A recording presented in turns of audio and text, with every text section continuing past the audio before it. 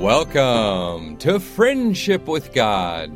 Today, Tom Cantor will continue teaching us from Genesis chapter 20, how Abraham was the first prophet mentioned in the Bible, and how he was also like the Lord Jesus Christ as a priest to King Abimelech after he sinned. Now, this message is available for free download at friendshipwithgod.org, friendshipwithgod.org, and also available on iTunes.com by searching for the Friendship with God podcast. Now, I'd like to give you our address to write in to Tom Cantor here at Friendship with God.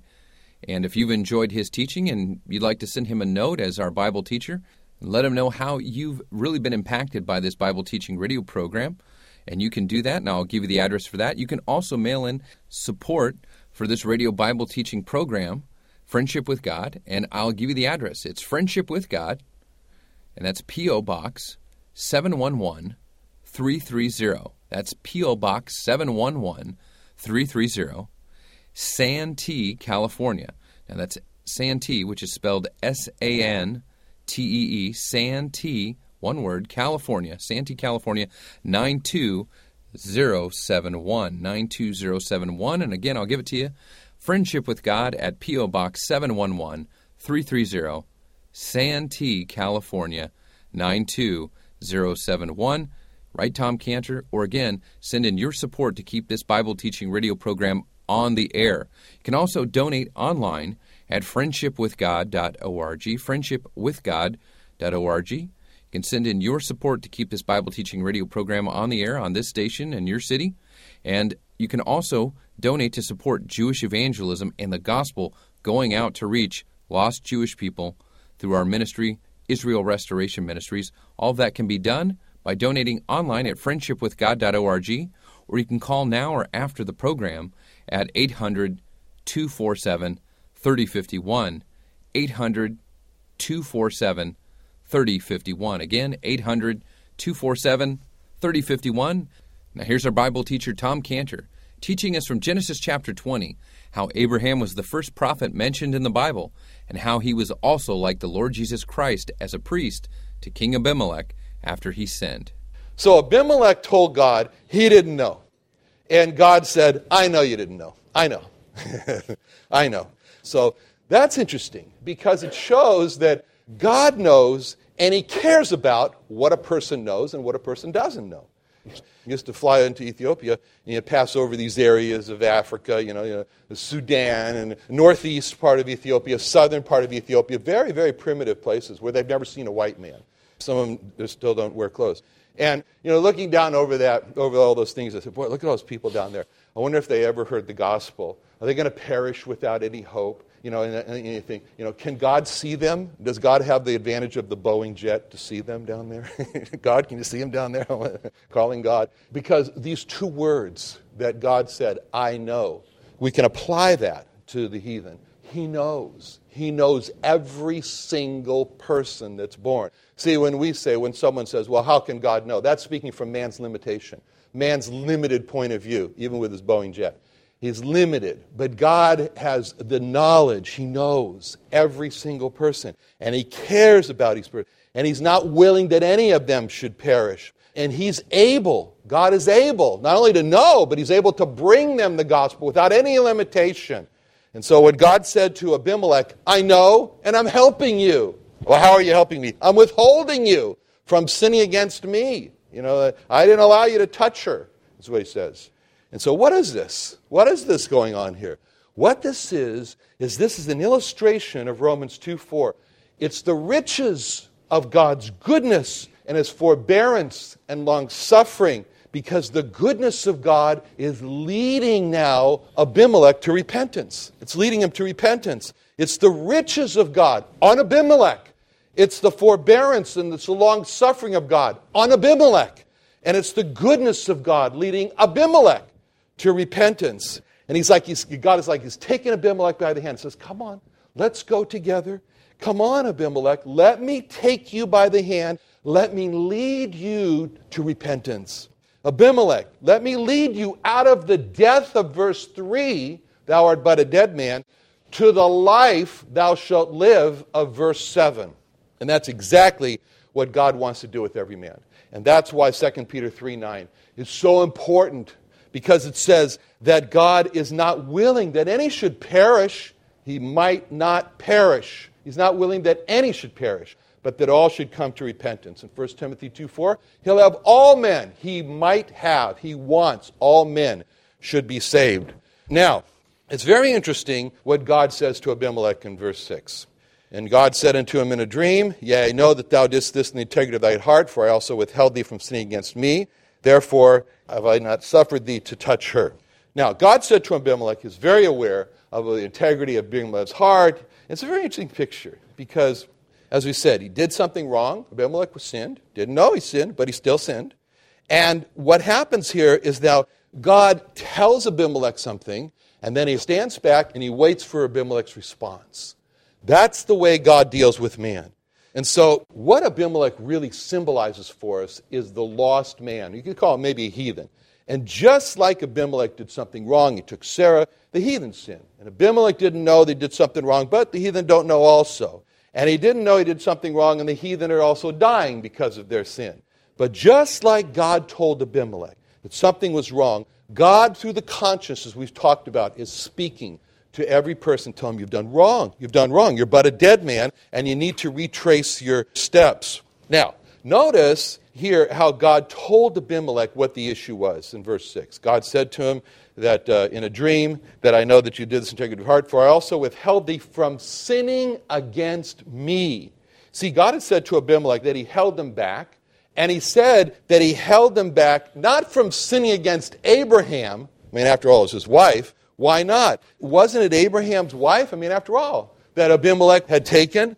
Wasn't it a sin against Abraham? Well, it was a sin against Abraham, but first and foremost, it was a sin against God. So what's really shown us here, by the way God put this, is that all sin is a personal affront to God. It's a personal sin against God. But David saw in Psalm 51:4 when he said, against thee only have I sinned and done this great evil in thy sight. And that's what Joseph said to Potiphar's wife. There's none greater in this house, neither hath he kept back anything from me but thee, because thou art his wife. How then can I do this great wickedness and sin, not against Potiphar, not against your husband, but sin against God? Genesis 39:9. So God tells Abimelech, okay, I held you back from sinning against God, sinning against me. And then God says to Abimelech what it would have been if he had sinned against him. He said, Abimelech, it would have been a sin if you had touched her, he says. If you touched her. You know, he didn't say take her. He didn't say if she had become your wife, but he says, I suffered thee not to touch her. You know, it seems so drastic, you know, touch, not to touch. You know, the Bible does say in 1 Corinthians 7:1, now concerning the things whereof you wrote unto me, it's good for a man not to touch a woman. You know, we live in a culture of hugs. I mean, everybody's hugging everybody. Everybody hugs. I don't like it. I tell ladies, don't hug me or you'll get fat. I tell them. The moment of tension, you meet somebody, are you going to hug or not? You know, so I tell them don't. And in Japan, it's so nice because in Japan, nobody hugs. Nobody touches. Nobody shakes hands. It's very nice, you know. They just bow. Now, right away, without any delay, or other words, God goes immediately to what Abimelech has to do to not die. And he starts that off in verse 7 with the word now. That's how he starts it. You read that. Verse 7. Now of the matter. God was saying to Abimelech, there's just no time to delay right now, Abimelech. This is a matter of now. This is for now. The gospel is an issue of now. When a person has understood that he's a sinner, he's on his way to hell. When Abimelech understood that he was but a dead man, then doing what God says is a matter of now. Receiving the Lord Jesus Christ is a matter of now. That's why it says in 2 Corinthians 6:2, that, behold, now is the accepted time. Now is the day of salvation. That's why it says at the end of the Bible in Revelation 22:17, the Spirit and the bride say, come, and let him that heareth come, and let him that is athirst come, and whosoever will, let him take the water of life freely. So we get this picture. It's like nothing holding me back. Come, now, take. And God loves then to get to the next word of verse 7, which is the word therefore. See, God is wonderful because he has these therefores to the dilemmas of our life. Satan's therefore is curse God and die. Just finish it all. But that's not God's therefore.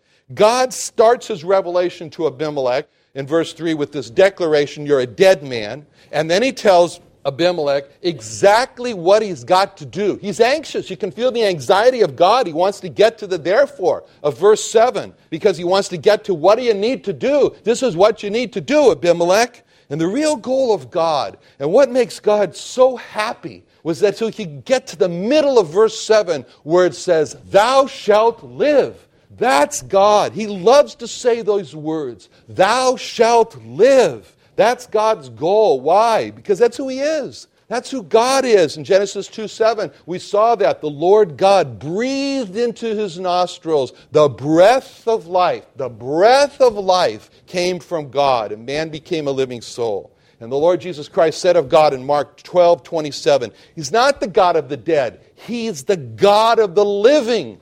And in Romans 4:17, God who quickeneth or who makes alive the dead. In Ephesians 2:1, you, he says, hath he made alive. You were dead. You were dead in trespasses and sins. In Ezekiel 33:11, he says, say unto them, to the Jewish people he's speaking, as I live, saith the Lord God, I have no pleasure in the death of the wicked, but that the wicked turn from his way and live. Turn ye from your evil ways, for why will ye die, O house of Israel? And so just as God had a therefore for Abimelech to be able to live, God has a therefore for us and for everyone to be able to live. And he makes it very clear that, as he did to Abimelech, he makes it very clear, Abimelech, you are on eternal death row. And that's the statement that God's making to every lost person. You are on eternal death row. It's not going to end when they pull the switch, make the injection, or do whatever they do, fire the shots. It's not going to end. You're on eternal death row. And so he comes to us. He came to Abimelech and he said, therefore, here's the way of escape. And God came to us and he says, here's the therefore for you, which was the cross. God's therefore for us was the cross. Cost God a lot to become a man, take on himself all of our sins, die on a cross for our sins. But that's why God did it, so that he could say to us, now, therefore, and present the cross. The cross was God's therefore. The cross was God's thou shalt live of verse 7. And so therefore it says, as we've already quoted here in John 3, that whosoever believeth in him should not perish, but have eternal life. And you could plug in there, but should have eternal life. Should not perish, should have eternal life. And then it goes on to say that whosoever believeth in him should not perish, but should have everlasting life. See, twice in these verses, John 3:15 and 16, we have these two shoulds. These shoulds. We have the shoulds. The first shoulds is that he wants us, is that man should not perish. He says it twice. Should not perish. And as we said in 2 Peter 3:9. And the second should is that man should have everlasting life. Should have eternal life.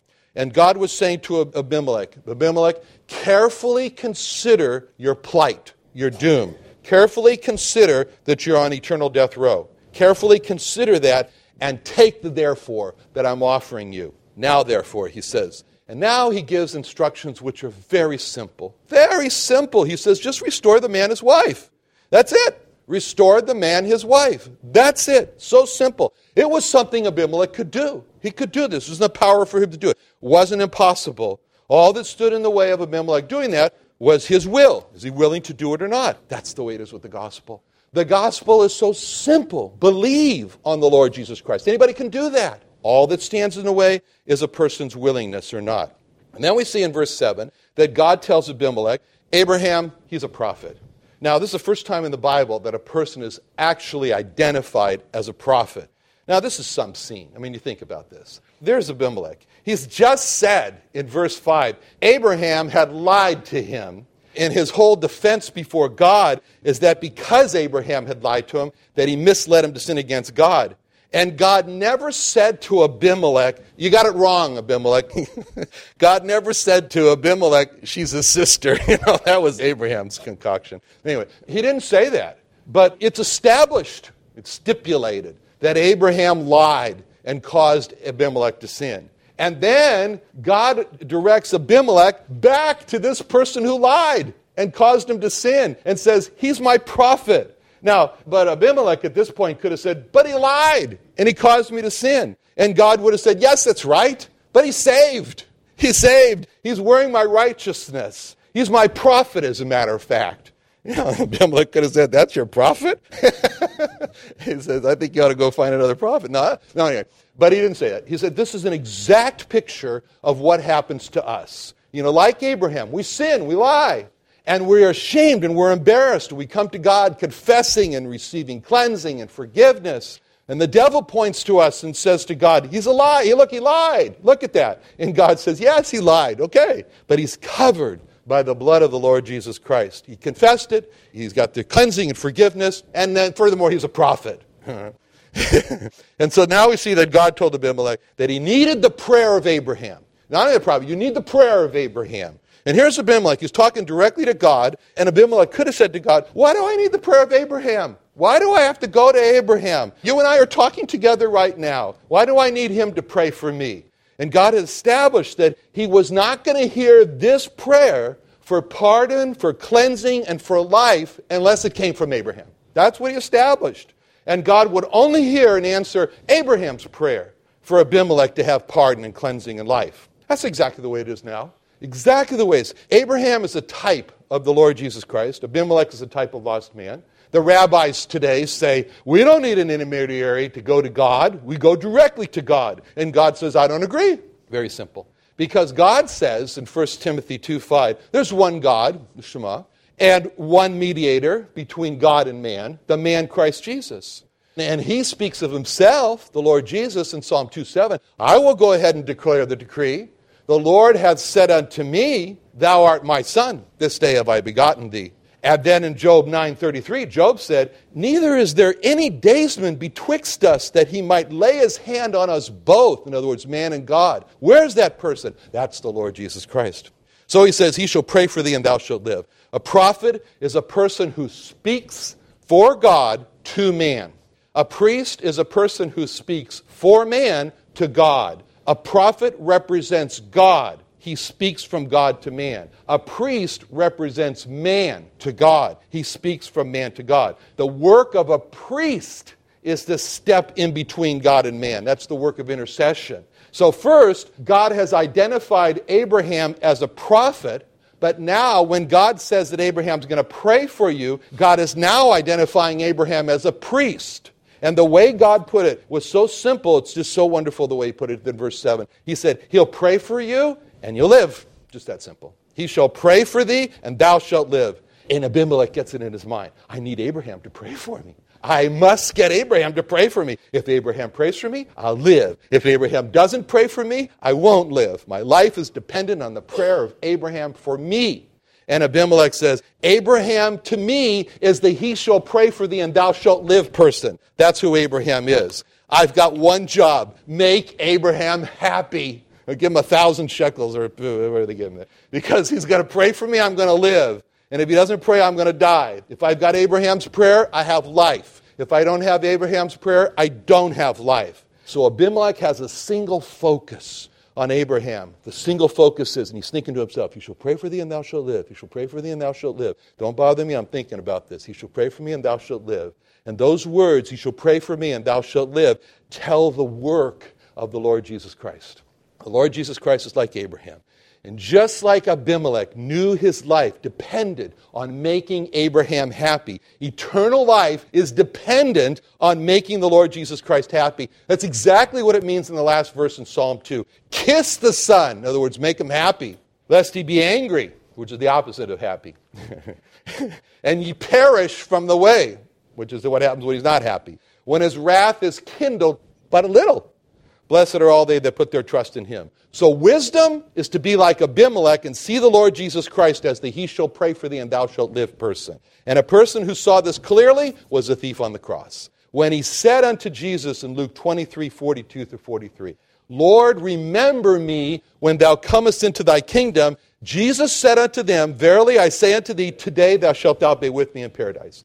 A wise person sees the Lord Jesus Christ like Abimelech saw Abraham. He sees the Lord Jesus Christ as John 14:6, the way, the truth, the life. No man comes to the Father but by him. He sees him as 1 John 5:11 through 12. This is the record. God's given to us eternal life. The life is in his Son. He that has the Son has life. He that does not have the Son does not have life. John 5:40, you will not come to me that you might have life. John 10:10, I am come that they might have life, they might have it more abundantly. John 11:25, I am the resurrection and the life. He that believeth in me, though he were dead, yet shall he live. And anyone who comes to the Lord Jesus Christ, he won't turn him away. He will not turn him away because it says in Psalm 22:24 that he does not abhor the affliction of the afflicted. And in Job 6:37, John 6:37, he that cometh to me, I will in no wise cast out. I won't do it. Praying for others to live is the work of the Lord Jesus Christ right now. In Isaiah 53:12, the last verse, it says, he poured out his soul unto death.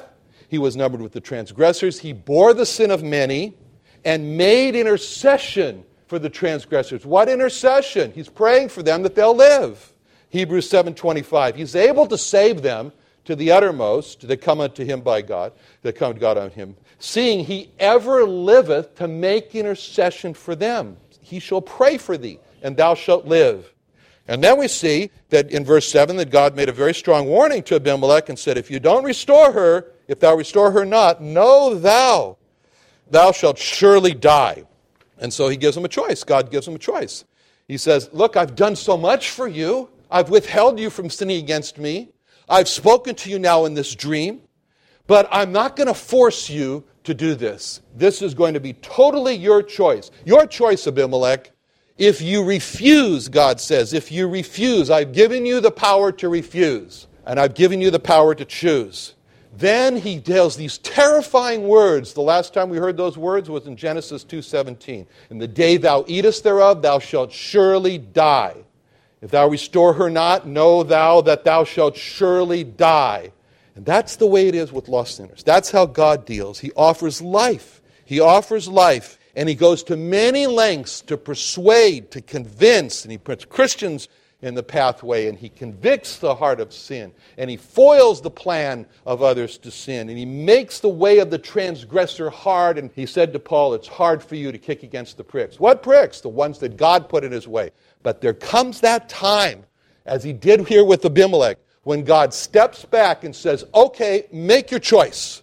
Your choice is your choice. We'll record it, we'll honor it, and you'll determine your destiny. Life in heaven or eternal death in hell.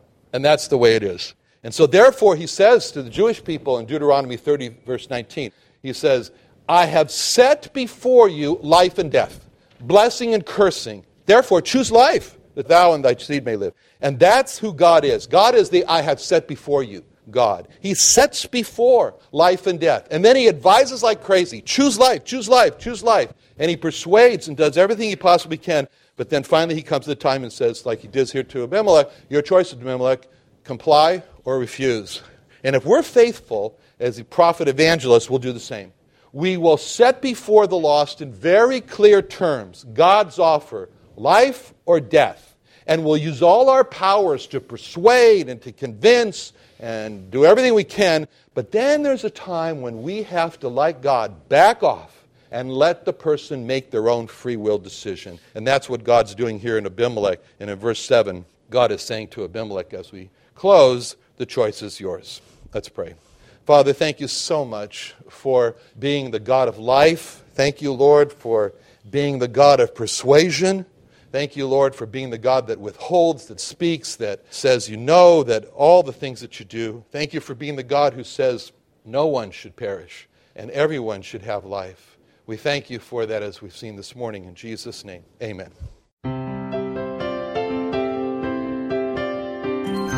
Thank you for joining Tom Cantor and the Friendship with God radio program today.